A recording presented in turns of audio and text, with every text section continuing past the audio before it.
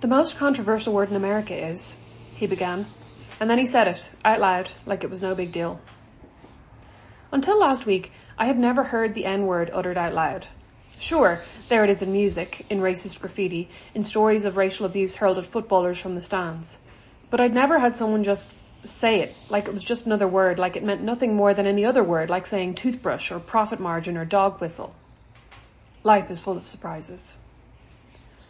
I had laser eye surgery over a decade ago in a plush surgery in Dublin 4. The waiting room was furnished in expensive couches. The walls were decorated with quotes from Irish B-listers about how great their experiences at said surgery had been, how much better their lives were now that they didn't have to wear glasses. Surely the ultimate faux pas in an industry where getting photographed, the flash, is your bread and butter.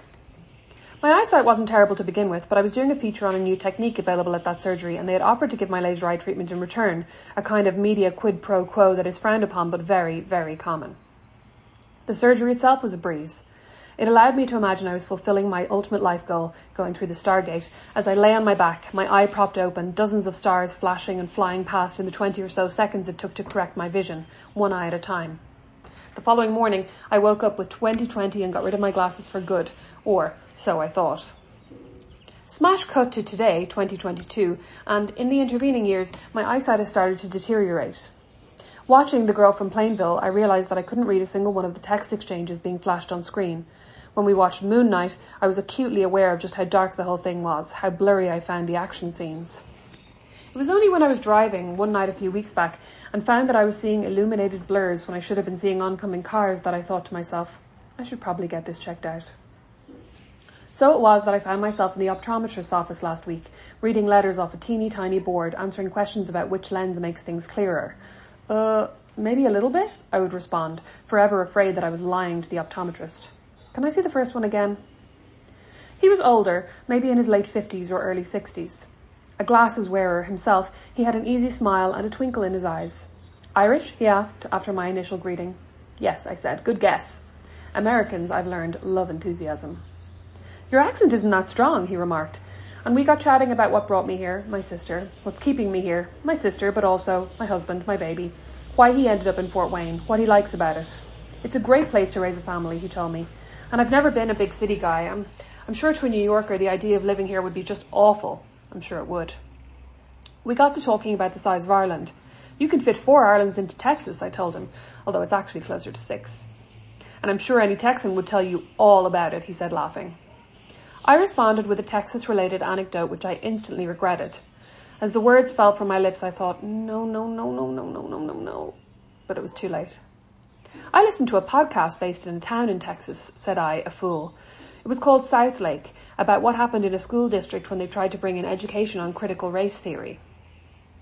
Saying critical race theory to a conservative is a bit like shouting fire in a crowded theatre.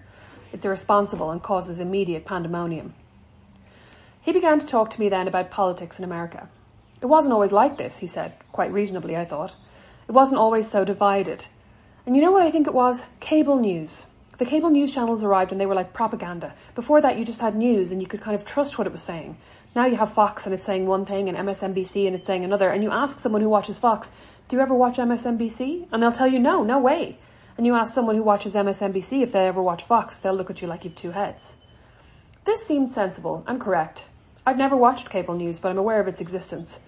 I'm a lefty, not to mention a blow-in, so I read the New York Times and the Guardian and the Irish Times occasionally, and I listen to their podcasts and I think, Fox News sounds awful, but I've never switched it on. The problem with the left, he then said, and my eyesight blurred a little more. Uh-oh, I thought. Uh-oh. The problem with the left is that they want to censor people, and I do not believe in censorship. Like that quote, I may not agree with what you say, but I will defend to the death your right to say it, he said. I mumbled something entirely incoherent and, not for the first time in my life, thought, I'm a coward. The thing is, and this is not the first time since moving to Fort Wayne that I've faced this kind of conundrum, he seemed like a genuinely nice man. Like I said, a nice smile, sparkly eyes. He had mentioned his kids, one of whom worked with him, and grandkids. He talked about not liking how busy the big cities are, how little time people have for one another. Fort Wayne is nice, he told me, because before long you'll always know someone who knows someone. That's very like Ireland, I told him. Not for the first time I felt comforted by that similarity. I have no interest in arguing about politics or censorship or libertarianism. He considers himself a libertarian, he told me, but of course, with someone whose mind will not and cannot be changed. He did not strike me as someone who was open to learning about new ideas, at least not from this Irish woman he'd never met before, who surely could not possibly understand the complexities of American politics. So I said nothing. I said nothing as he told me about how extremists on the left wanted to cancel people for their political views. I said nothing as he laughed at the notion that people on the left pretend to be all for free speech but then want to stage a protest when Elon Musk buys Twitter. And I said nothing when he said, you know, the most controversial word in America right now is the word, and here he said the N-word. I don't want to write it down. You want to say that word on a street corner in Chicago? Go ahead, he said. You're fully entitled to do that. You'll get beaten 6 ways to Sunday, but you're still free to say it. I said nothing because there's nothing I could have said that would make him change his mind. I could not, in the time we had together, have convinced him that the world would be a better place if no white person used that word. That critical race theory is actually a good thing. That people on the left don't want to silence anyone, but they want to try to make people be kinder, more considerate, more thoughtful in their reactions to and descriptions of others. What I could have said is, I would rather you didn't use that word in front of me, even to illustrate a point. I could have said, you and I both know that there's good reason not to use that word, both on a street corner and in your optometry practice. I could have said, you seem like a very nice man, but I'm not comfortable giving you my business. Like I said, a coward. My glasses will be ready next week. I won't go back to that optometrist, but as far as principled stands go, it's not a great one. I doubt he'll remember me or wonder why I didn't come back, or even put 2 and 2 together and see anything wrong with that conversation we had last week in that little room.